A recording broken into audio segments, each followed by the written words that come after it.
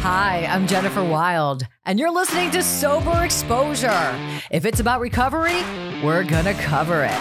It's like one big therapy session, but it's free. So thanks for joining our dysfunctional family as we uncover recovery with Sober Exposure. Let's go.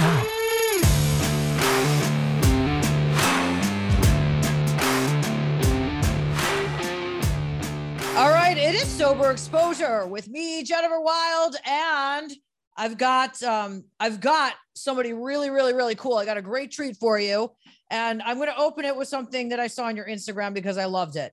It says, "Strip clubs are open while gyms are closed." That was friggin' great. It's the mindset expert skincare extravaganza, and I have a funny story I want to tell you about skincare.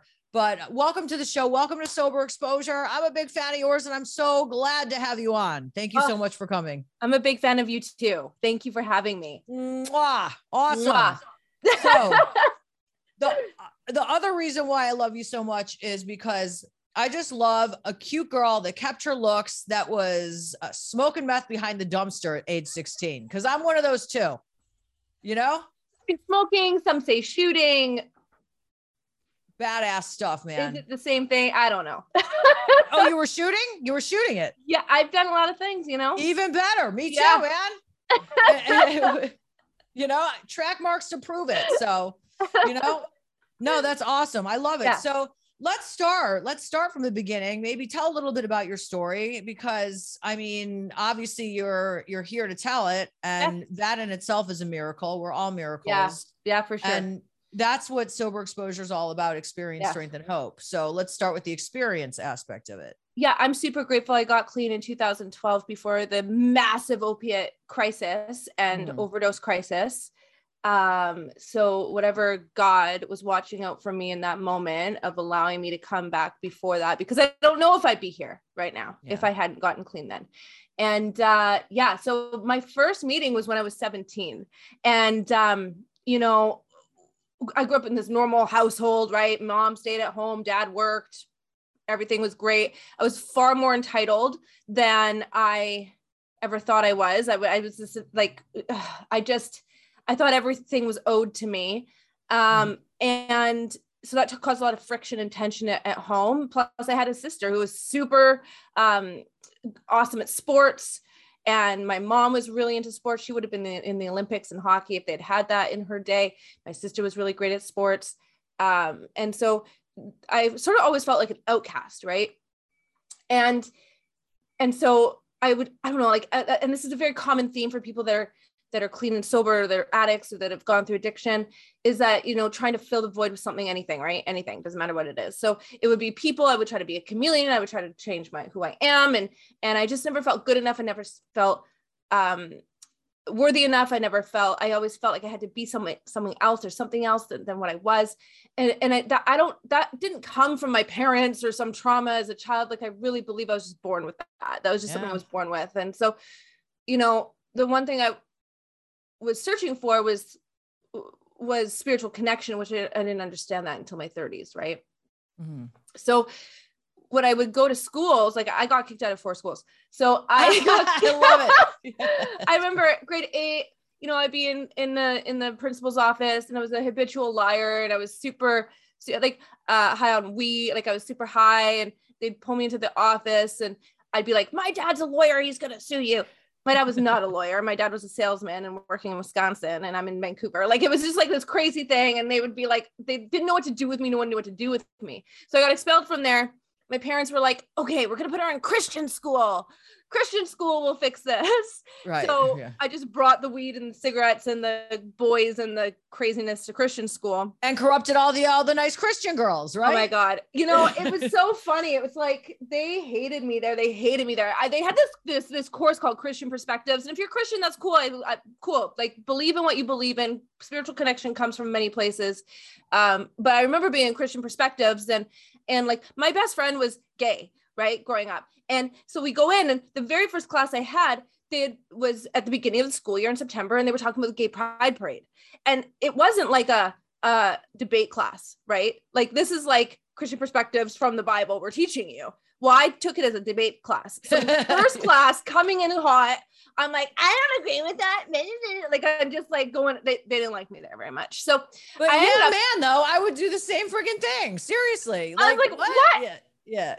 Other realm have you guys just put me in? This is crazy. Yeah. I don't know. Like, yeah, it was nuts. And so, but I tried to fit in there too. So I remember I was in, we had like chapel, right? And people would come in and tell their stories and their testimonies, and people would be like, this was like speaking in tongues, evangelical. So all these kids would be like speaking in tongues. And I like remember one day I like looked around and I was like, and I just closed my eyes and I was like, and I just started I was like, is this what I'm supposed to do? I don't get it. This is weird. Yeah, I just want people to like me, right? Like, so I was like, okay, if you're gonna speak in tongues, I'll pretend to speak in tongues too. Fuck it. Right. And that's kind of like a blueprint of like my life. If you're gonna do it, I'll do it too. Fuck it. And so, regardless of whether it sits with my values or whatever. So, got kicked out of there, obviously, right? Mm-hmm. And then I went into homeschooling, and I got kicked out of homeschooling. And it wasn't wait, how do you get kicked out of homeschooling? Your mom kicked you?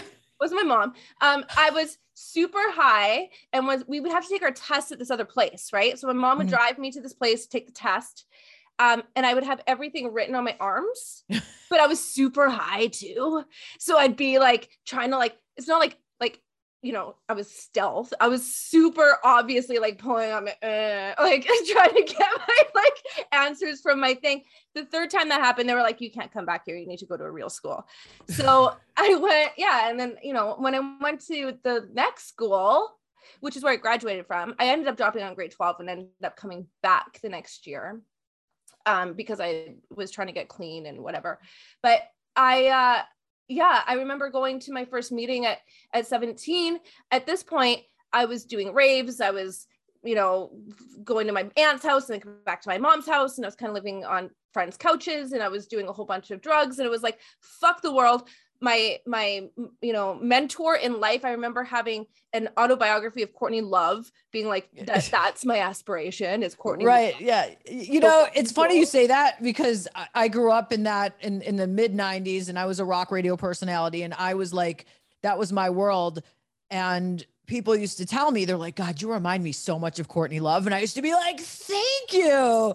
Yeah. I was like, I took that as such a compliment when people were like, you're such a Courtney Love. I was like, thank you. Oh my God. Yeah. Like I loved her. And, anything to do with that, like Kurt Cobain and, you know, 90s grunge. And like, that was my scene. Right. And then it was like raves, drugs. And the only reason why I liked raves, I hated the music. I just super loved to get high. And what do you do at raves? You do, you know, competitions with your friends on who can do more ecstasy or whatever, right? Like who can take more pills. So it was a disaster. There were times like there was a lot of trauma that happened at raves for me, like getting taken advantage of and putting myself into really unsafe situations, which sort of helped stop like those traumas that happened to me were motivators to stop. Right. Mm-hmm. Like and to have those consequences at 17 is a blessing for me now when I think about it, because it pushed me to get clean at a really young age. And if it had just been fun and let's do tons of drugs and, you know, but what happened is I ended up getting diagnosed with rheumatoid arthritis. And, you know, I was 16 and like, I don't know, you guys can't see, you know, be on Spotify, you can't see it, but my hands, like they're super messed up. My body's messed up. Like I've had it forever. And I didn't know that about you. I did not know that. And that's very painful. So I would imagine that pain medication was obviously something that you were quite attracted to. Well, yeah. And I'd already had an experience with street drugs. So I knew the power of street drugs. And when they gave me T3s, I was like, bitch, are you out of your mind? That ain't gonna move me. Yeah, right. Yeah. Your T3s. And yeah. So I would self-medicate through opiates on the streets as well. Right. So then my parents got really freaked out. And I remember I was living on my own. I phoned my grandma for money for rent. She was like, no, phone your parents. my aunt lived on the downtown east side of Vancouver. She was, you know, hooked to drugs. So my grandma already had an experience with that. She navigated to me to my parents. And I went to treatment. So some people graduate high school with a car or with a ring or with jewelry or some sort of extravagant present. And I got treatment. So I went to treatment. I was 18. I went up to Terrace, and, you know, that place isn't there anymore, but it really, before I got into meetings to sort of get people off my back, like, get off my back. Okay, if I don't go to this stupid meeting with these old people that are going to tell me not to do drugs and whatever. But when I went there, I intrinsically had a desire to go to these meetings. I've met people that were my age, right? It was a youth place. And I sort of I bought into this. Now, I'm not going to name the place that I went to because of the story I'm going to tell, but the moment I got out of there, Colin Powell, if anyone knows who Colin Powell is, he wrote a book, and he's like the very tough love, right? So my parents read that book, and Colin Powell ruined my life. they were like, we got you to Terrace, which is like a 14-hour drive, 20-hour drive. I don't know. It's a long way away. It's like Alaska. So it's like, we went, you got there. We're not taking you back. Find your way back. And I'm 18. And I'm like, okay, what am I going to do?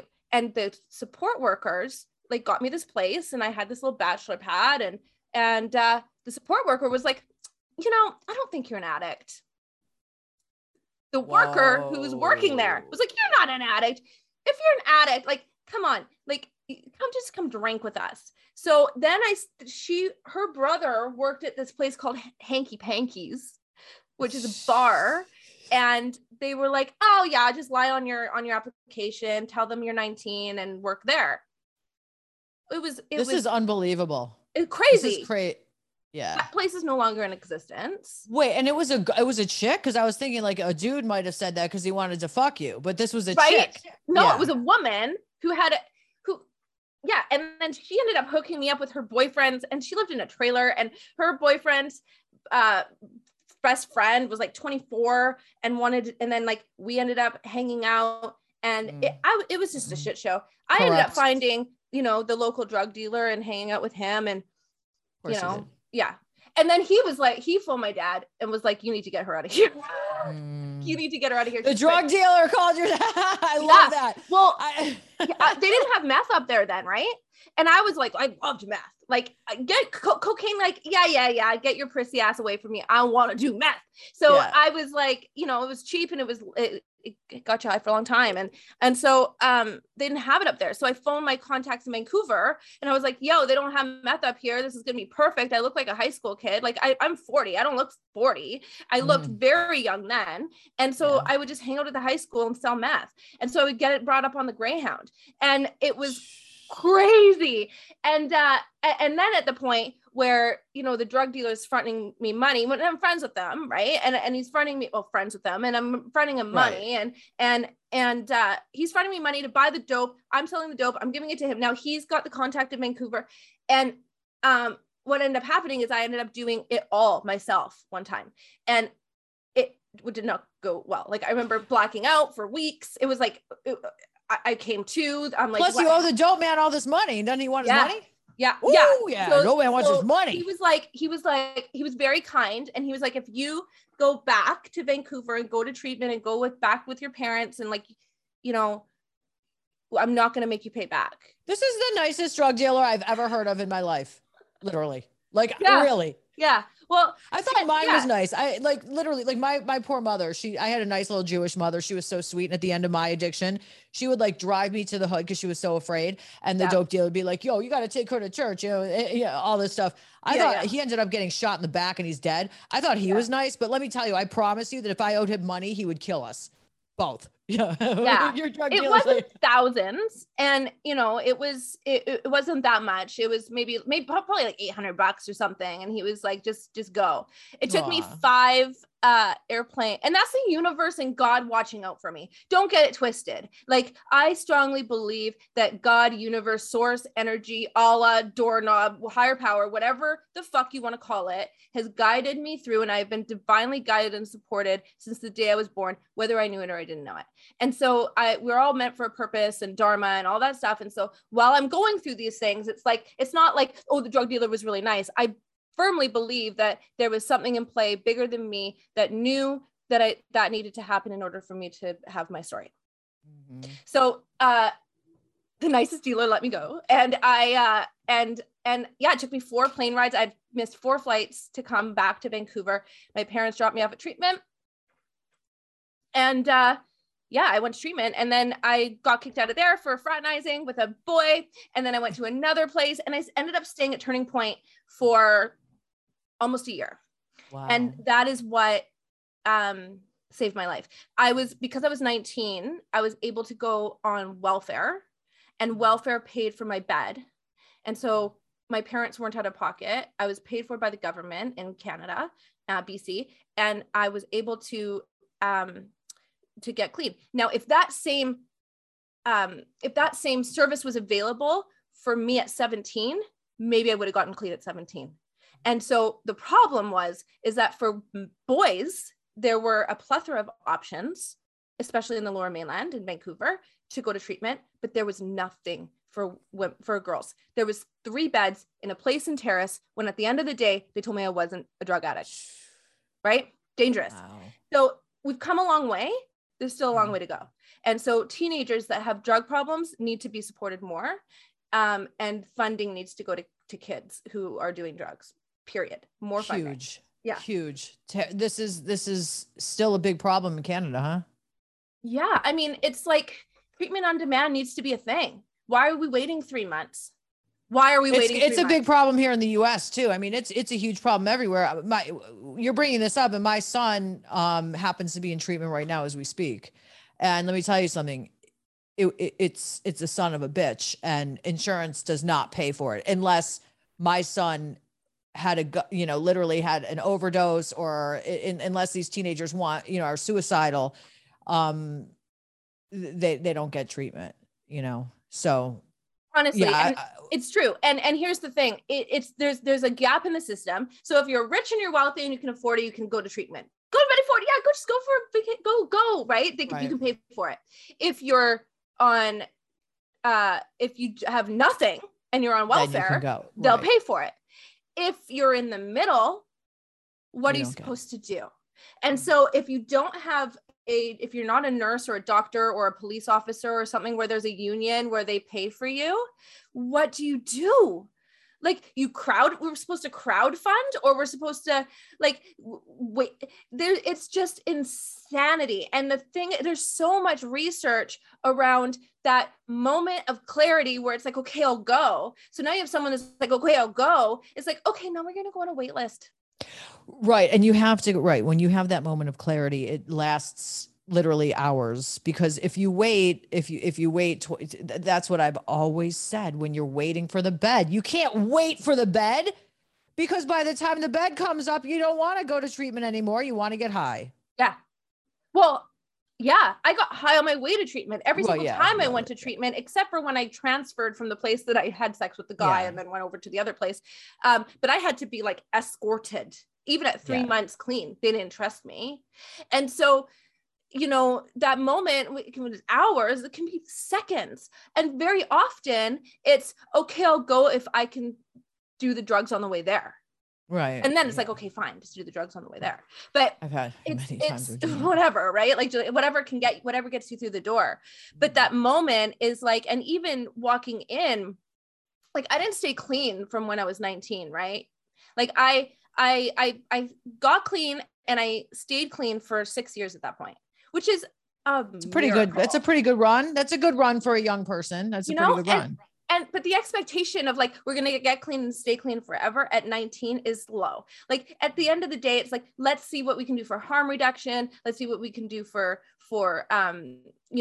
keeping you safe while you use, education, and knowing that if you use it, you can come back here if it gets messy. And so creating the relation, what really got me clean and had me stay clean, I didn't do the steps in those 6 years.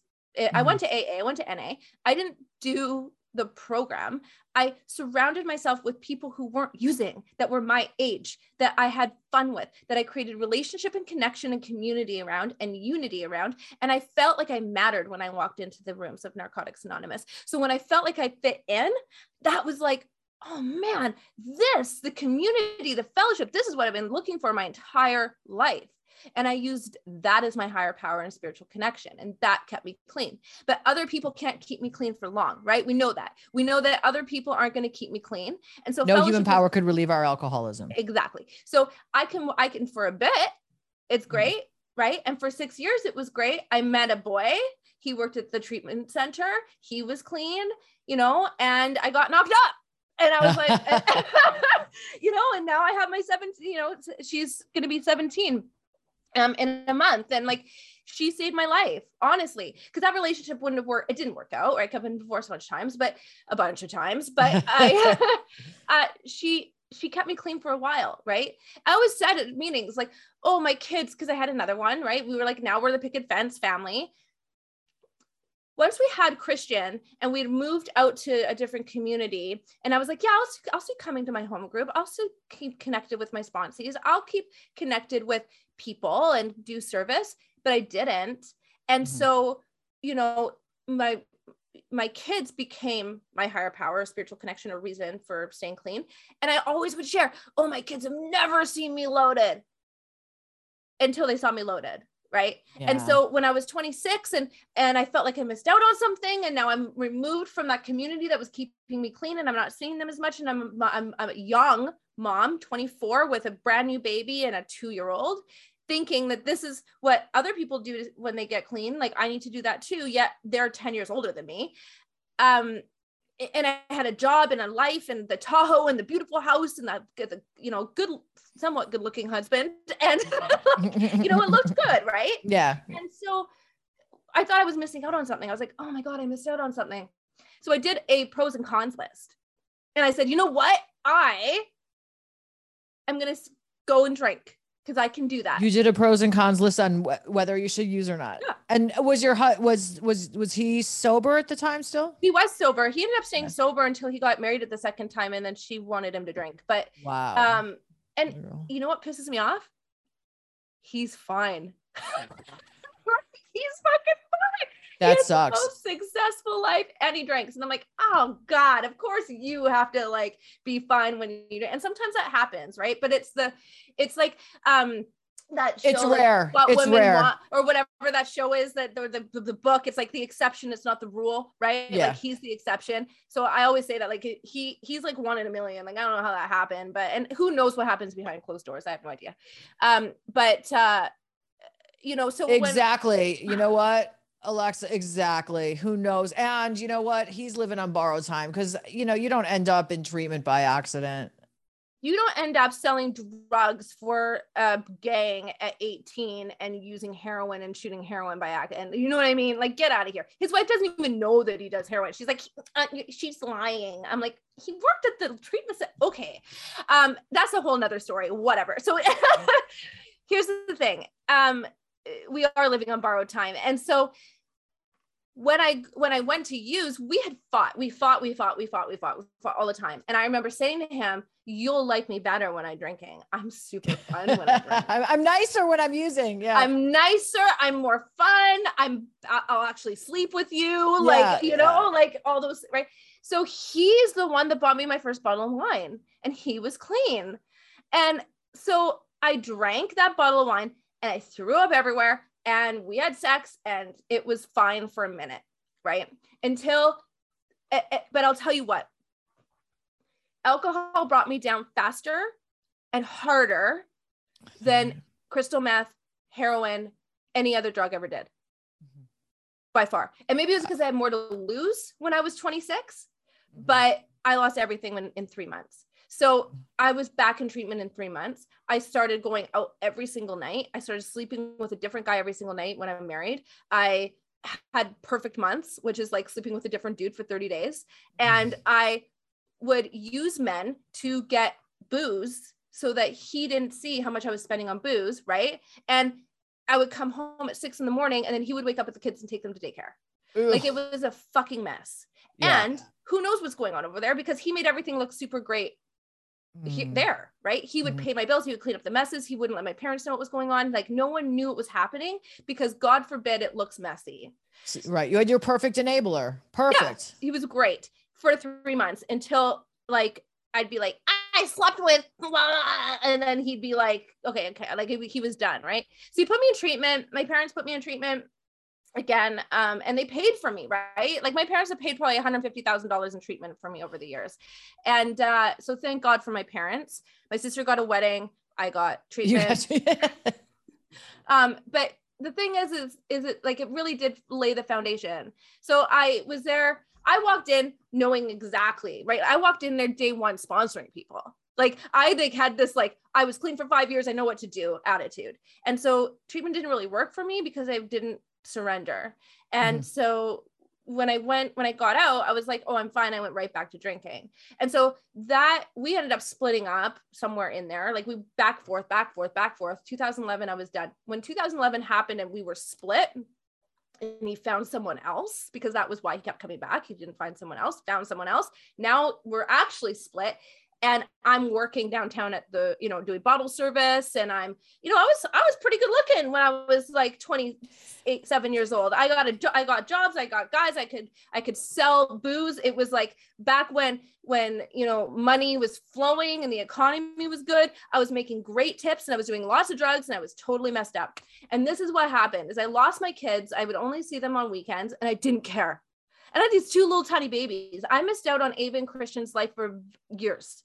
And in 2012, a good friend of mine from Narcotics Anonymous came over. He used to come over and we'd play records and he'd hang out. And really, he was just making sure I was okay. And like my kids were okay because he gave a shit. He was like, yo, let's go see my dad. His dad was in a home and he was my roommate back in the day. And when I was clean, and he was like, let's go see dad. He's in a home. Let's go see him up in Squamish. That's a 45-minute drive there and back. So like an hour and a half.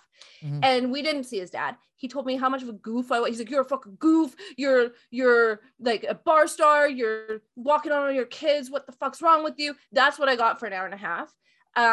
And Scott saved my life. He had set it up. So I was going to go to a meeting.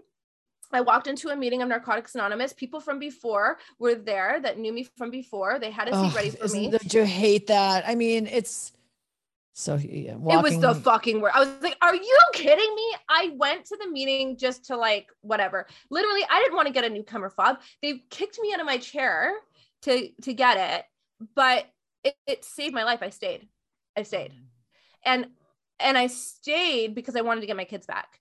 And so when we talk about, getting clean for other people, we can, in the beginning, get clean for other people. 100%. I did. I got clean for my kids. And, I came back February 2012. I relapsed. I took 1 Xanax in August of 2012 and then came back the next day. And I've stayed clean since. And I stayed clean for my kids and I stayed until I had enough self-esteem to stay for myself. Wow. I love that. I stayed until I had enough self-esteem to stay for myself. I stayed sober for my kids. That's really great. I love that. That's a very powerful statement right there. I love it. Yeah. What the beauty in that is I gained the self-esteem. It didn't come right away. Like the first time I got clean, I didn't do the steps. I didn't do the steps for 3 years. I got married again. I had 2 more kids. He was loaded. The ministry came in when I was 3 years clean. My bottom came when I was 3 years clean. So I had 2 more kids. Rosie was 1. I was pregnant with Rhea. My second ex-husband was using. And yeah, I that was my addiction now was I was the enabler and I was keeping him okay. Right. So now it's switched and I'm pregnant and people knew, right? People knew because I would go in and tell people, yeah, Phil did this, Phil did that, Phil did this, Phil did that, Phil did this, Phil did that. It was very out loud. My life was out loud. And somebody phoned CPS and I couldn't leave him. And I was pregnant. He was working on the oil rig. So he was gone for 3 weeks at a time. So I was like, I can do this. Like I can be with him for a week when he comes back and have him go away for 3 weeks. It's fine. So when CPS came in and said, you need to leave him, I was like, okay. And I made an apartment and I set it up and it looked really pretty. And I didn't live there. I only went there when they went to check on me, when we had a like. And CPS is the Child Protective Services. Yeah. Up here, it's called Ministry of Children and Family Development. Okay. See, Child Protection Services. I've So like, I've had the pleasure of having them in my life as well. Yeah. So I'm 3 years clean.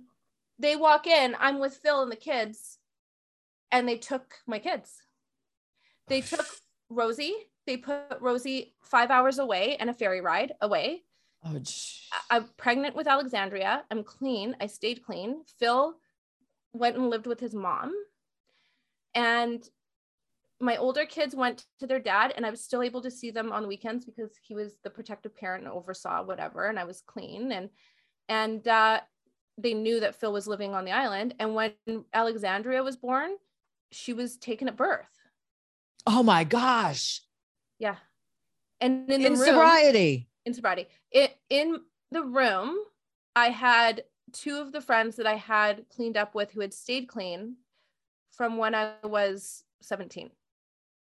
So it wasn't Phil in the room. It was Jessica and Angela in the room. And when Ria was taken, it was them holding me down on the table and holding my hands and telling me it was going to be okay. I had this doctor at the time who had built the Fur Clinic, which is a clinic for women who have children who are born addicted, that they can stay with their babies while the babies, because there's clinical research that when the babies are detoxing, if they're detoxing on the mother's body and have skin to skin with their mother, that they don't feel the effects of the withdrawal. So he built this clinic, and I'm clean, and he knows I'm clean, and we've worked together for years, right? And he's also an OBGYN, and he allowed me to stay there. And Ria was born early because of the stress in my body. She was born on my birthday. Oh. And so she was in care, and she could have left probably a month before she did, but he kept her in there so that I could be with her. But she ended up going over to the island, and it took 1.5 years for them to, and I went to, because I used to scream at them, right? Like, I'm clean, and I'm like, you're a fucking blah, to the social workers, fuck you, Yeah. fuck you, you're ruining my fucking life, you're ruining my that doesn't help. No. Get your kid back, Alexis. Mm-hmm. Like, do what they say. So finally I started doing what they said to do. I went to therapy. I started doing all these things. Like, I went to CBT, DBT. I started getting letters from counselors and from doctors saying that I was fit, and, people in sobriety, my sponsor, like, people wrote letters for me, and eventually I got my kids back, and it was a slow process. And I was really pissed off because I saw these people who were shooting meth and had kids that were born addicted get their kids back in 6 months. And all I was an enabled woman who was stuck in an abusive relationship, who didn't feel like she could leave. And that's why you're taking my kids for a year and a half. But here's the thing that I tell people. God gave me that too. The best moment in my life was, number 1, when Kenny said, go back to Vancouver. And number 2 was when, and released me. And like, that was the universe. And number 2, the universe took my kids away, because I had never done the steps. I had never done the program. I had never done therapy. I had always just sort of like been okay. Look, okay, now I'm sober. I have a smile on my face. I'm great. Right. I'd never done the inner work. And so God, universe, source, whatever, gave me the space and the time to do the work that I needed to do to create sustainable long-term sobriety in my life. And if I hadn't had that, I wouldn't have had the transformation and the shift that I have today. Wow, girl. So when women get their kids taken and they're in the rooms and they're like, why are all these people getting, or men, why are all these people getting their kids back and I'm not? You're not ready. That's hard to say. You're not ready. The universe has given you time. Do the work. You're going to get your kids back if you do the work. It's going to be crazy when you do. Now I have 4 kids, right? But I wasn't ready. I needed that time and space to work on myself. And so when I learned, that's where I built my spiritual connection. That's when I started doing yoga. That's when I started praying to God and building a connection with God or universe or higher power. That's when I started building that muscle and that, and starting to play with like energy and manifesting and all of that stuff. And so creating and envisioning what I really wanted in life. Right. I was stuck in jobs that I hated. I was stuck in places that I hated. I was stuck with men that I've hated. I was stuck in anything. I felt like I was under the thumb of everything, everywhere that I went. And the one thing that freed me was my kids getting taken by CPS. Do you know how many people you're helping right now? I just can't even tell you. And I'm never at a loss of words. I mean, I'm always talking. And you notice I'm just sitting here and letting you do all the talking, because what you're saying right now is just helping. So, because there's so many women that are like, why me? I lost my fucking kids. And, you know, in the midst of their addiction and unjust things that are happening. And the message is that there's a lesson in there and that you grow from it. Our trauma, addiction comes from trauma. Yeah. Whether that Absolutely. be generational trauma, or whether that be a specific traumatic event, right? Like Gabor Mate talks a lot about that.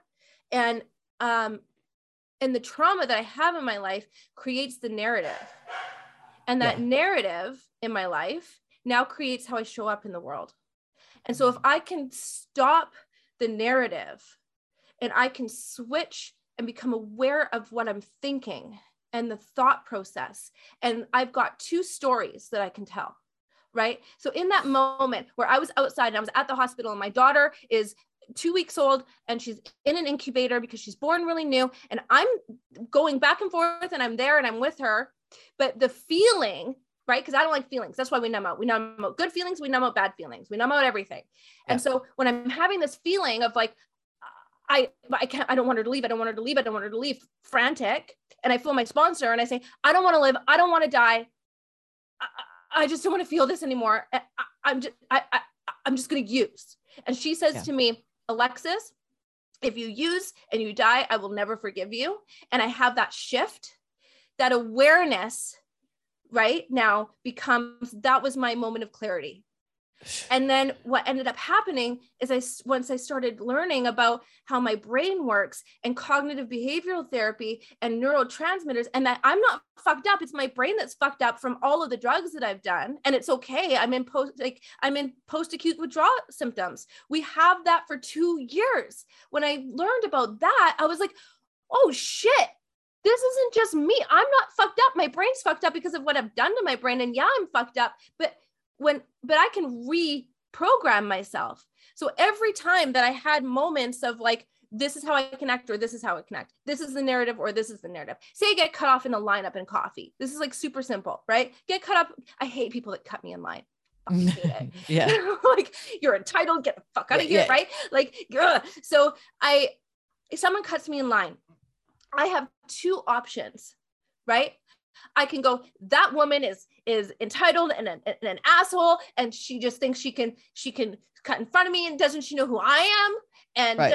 Right? And create that narrative. And then how do I show up after that? I ended up showing, like, ordering my coffee to the barista in a super aggressive way, which now she takes that on, and now she's all in a panic and she's taking that on. So I'm polluting the earth, right? The ripple effect. Yeah. In a negative way. Yeah. And that's how I show up. So that's from the narrative. The second action in that narrative is, okay, so now I can show up and go, okay, maybe she's late. Maybe she has to go pick up her kid. Maybe she didn't see me. Maybe, like, whatever. And it's okay. And look where I am. My feet are in a lineup at Starbucks. I'm okay. I'm taken care of. It's fine. Right. Yeah. And so when that happens, now I can, and when I know that whatever is happening to me is happening for a reason or for like some bigger purpose, it's like, who knows what, maybe if she had been behind me, she would have gotten in a car accident. I have no idea, but she missed that because she was in front of me. Like, when I can start looking, being aware of the awareness and taking it out from me, because that's the biggest symptom of my disease, is being, so self-centered, and change the narrative. Now I can change how I show up. So the narrative of Phil leaving me, of I'm never going to be okay alone. I'm never going to be okay. The kids are never going to be okay. I'm going to be poor. I'm going to live in this awful 1-bedroom bachelor suite, basement suite. That's going to be terrible. I'm never going to do anything with my life, and I'm fucked. Mm-hmm. Cool. Now I'm showing up fucked, and now I'm going to use. But when I can change the narrative to, I have food in my fridge, I have a roof over my head, I don't know what's going to happen tomorrow, but I know that I have friends right now that can support me, and I'm okay. Now I'm showing up where it's like gratitude or safety. And when I feel safe and supported divinely, which is the importance of having a spiritual relationship for me, is that now I can show up and do anything. And I've made some scary ass choices, and now I say yes to scary things because I know that I'm supported. Dude, that was awesome. That actually just really helped me too, because I have a lot of lack of gratitude right now in my life. I've been struggling. I know I've been struggling with my sobriety. I have since August. I fucking have, man. I have. We've talked about this in DMs, right? Where it's like, let's support each other instead of shaming each other for relapsing, right? Yeah. That it's okay. It's part of the journey. Yeah. Yeah. And your story is so similar to mine. I walked into my first AA meeting in 1980s. Well, I'm a little older than you, but I was never discloses her age. Listen, I'm going to be 53 on Saturday, and I'm fucking proud of it, man. Totally. I am. Totally. But, wait. No, I'm not. I lost count. I'm going to be 52, not 53. But, yeah, the narrative, the thinking, all of that is so important because it's so easy for our alcoholic minds and the way that we think. It's just so easy for me to go to the negative, no, I can't. It's just easier. And it's easier because it's habitual. Right. Because it's something that we've always done. And if we keep saying that it's easier, then it's always going to be easier. But if we can change the narrative around that and say it's harder, because it is eventually harder down the road to go into the negative. It's harder to go into the negative. I used to say, fuck my life. You know what that did? It fucked my life. Fucked your life. Yeah. Now I stub my toe. I fuck my life. Yeah. Yeah. And that's all about manifestation and all that stuff that I just had 3 podcasts about that in a row. Really, the one right before that was right before you, we were talking all about that. And, it is just all about self-talk and the way that, we talk to ourselves and treat ourselves. And, listen, things that are hard are usually good. I get up every morning and I work out. I work out like a friggin' maniac, and that's hard work. And so that's how I, get the benefits. I reap the benefits of health and fitness and wellness because I do the work. So if you want the work, if you keep doing what you always do, you're going to get what you always got, So, I had to do something different and I did. And, the only difference between me and someone else in my clean time is that today I didn't use and maybe someone used today. Yeah. And so the knowledge never leaves us. And so the goal of this isn't to get clean time and stack it up. Like maybe for some people it is. For me, I hate those. Those are the assholes in the those are the assholes that are like that. Yeah. You know why? Because yes, the goal is to get better and better and better, right? Yeah. Who gives a fuck? Like, oh, you used, cool. Come back. That's okay. Like, let's figure this out. Like, it's not about. Yeah. I get really frustrated at that. It's to inspire. It's to show people that it's not a stigma and that, here I am, I consider myself somewhat intelligent. I've had success in my life. I'm a loving person. I'm a mother. I'm a human being. And you know what? I have this and I struggle and there's solutions and I want to bring solutions. I want to help other people. I want it to be destigmatized. I don't want it to be looked at as a moral thing. And I want to help other people with the journey and I want people to have options and I want everybody to be able to talk about it. And I don't want it to, right. This is why I do this. This is why I do this. I'll tell you something. And I don't mean to blow smoke up your ass, but I'm going to do that right now. But just, I'm being very real when I say this, that there's something to be said about someone who is walking through a struggle of sobriety and showing up out loud and talking about it on a fucking podcast on Instagram because there's so much shame, especially for women, right? So much shame and weight put onto that like, oh no, like, sober, you relapse, like come back on the podcast. It'd be easier to come up on the podcast, not to say anything about it, not talk about it. But then I'd be a liar. I'm not going to fucking lie. And I'm not here to impress. Look how many people would do that. Yeah. Guess what? I am not here to impress any fucking buddy. And if you don't want to listen, then you don't have to listen. And I am not coming on here as an expert. That's why I invite people on that are successful. And part of it is because I don't want to pay $500 an hour for a therapist. So you guys can all teach me. No, I'm just kidding. You know, and I've had sobriety. I'm sober today. Am I sober today? Yes. Have I used a drink? Have I drank or drugged today? No, I haven't. I'm sober today. And that's what matters. Exactly. And just today, like we raised awareness about friggin' get these teenagers in treatment without having to, you know, let middle-class people be able to say, like, let's raise awareness on that. This is why I do this podcast, whether or not I, you know, shoot friggin' dope when we're done, we're still raising awareness that teenagers have to be able to get into treatment.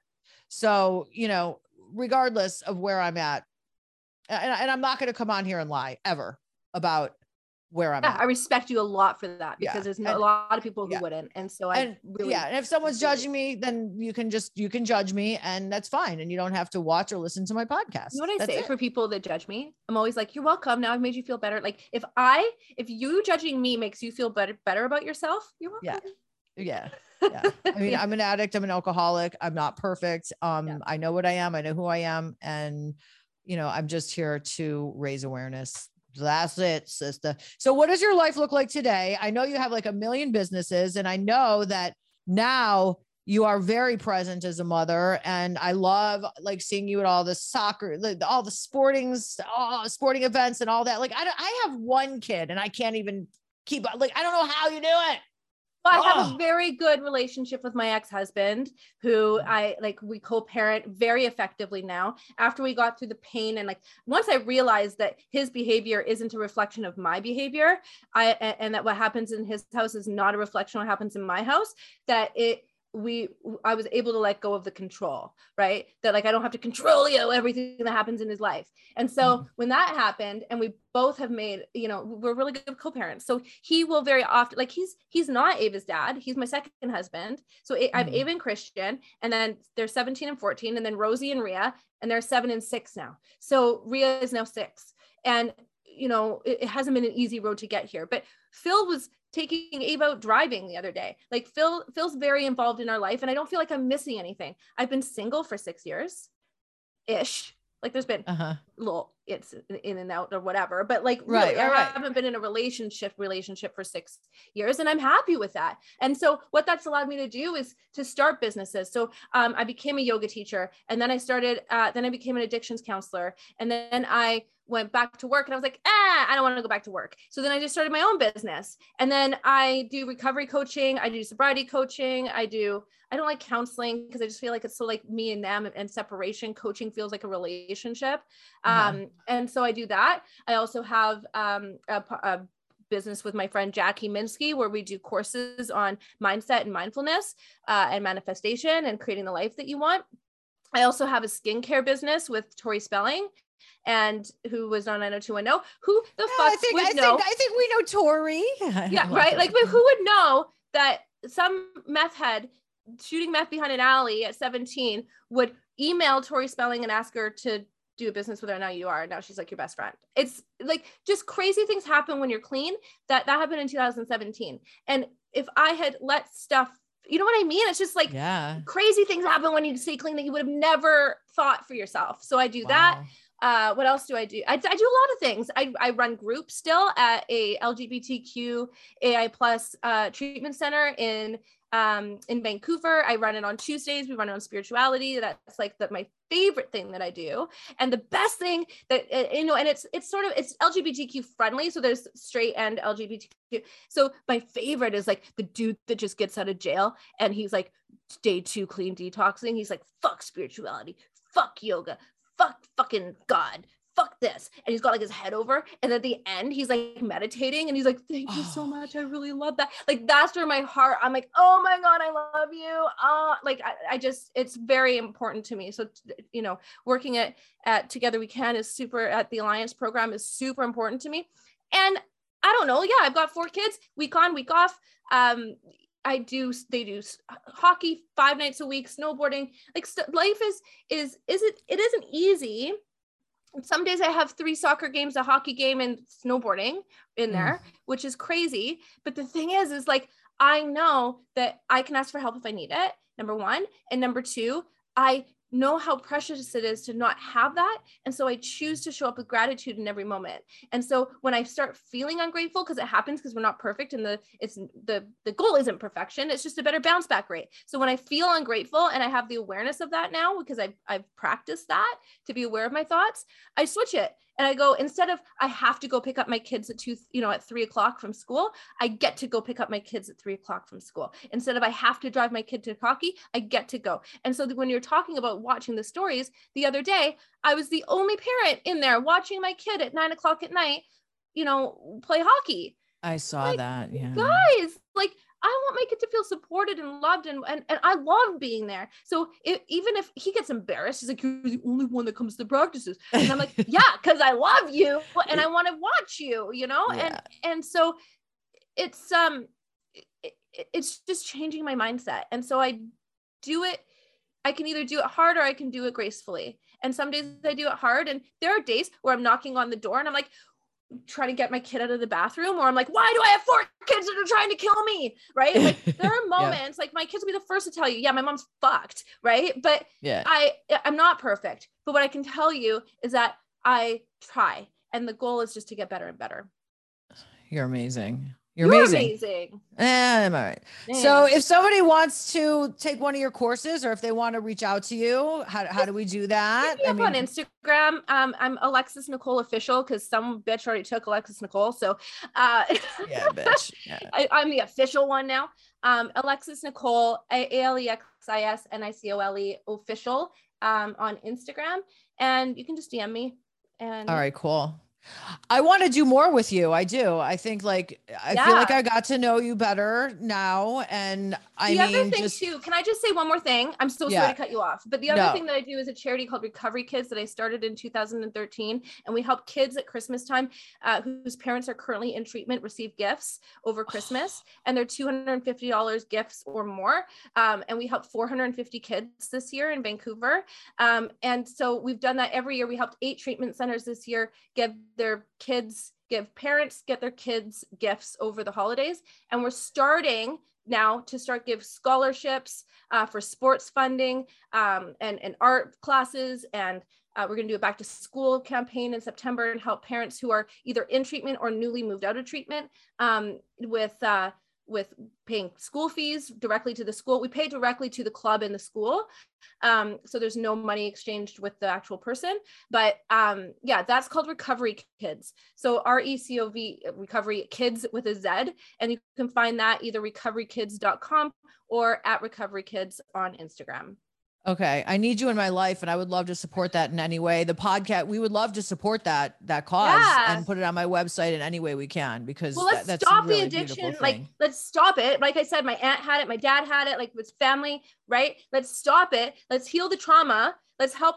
Even the sports can help deflect from my dad being in treatment, get them community and get them, involved so that they can forget about it for a fucking second. Right? Sports, music, all of that. Yeah. So let's switch the narrative, help the kids whose parents are going through this, and let's stop helping people. Like, listen, all of that harm reduction on the streets, but help the addicts while they're using safe injection sites, all that stuff. That's really important. And it's also important that what I felt when I got clean and I was broke, that it was like, oh, now you're clean. Good luck. Go. Okay, go. Live your life. Have fun. Yeah. They need support in the interim. So I feel like what we're doing is helping people in early recovery to be able to give their kids and help their kids heal from the trauma, and help them to give their kids the life that they wish they had done while they were, so that they get to go to sports and watch their kid play sports and feel gratitude. That's so beautiful. I love it. Love you. Thank you so much. Thank you so much for coming on Sober Exposure and sharing your message, experience, strength, and hope. I'm going to call you my angel. So, all right, sister, thanks a lot. We'll talk soon. I will see you on Instagram or Clubhouse or any of that good stuff. And I know you got somewhere to go. Thanks again. And peace out, sister. See you later. Need more? Of course you do. The show's all about needing more. Go to my website at soberexposure.show or get stuck on my Instagram at soberexposure_podcast.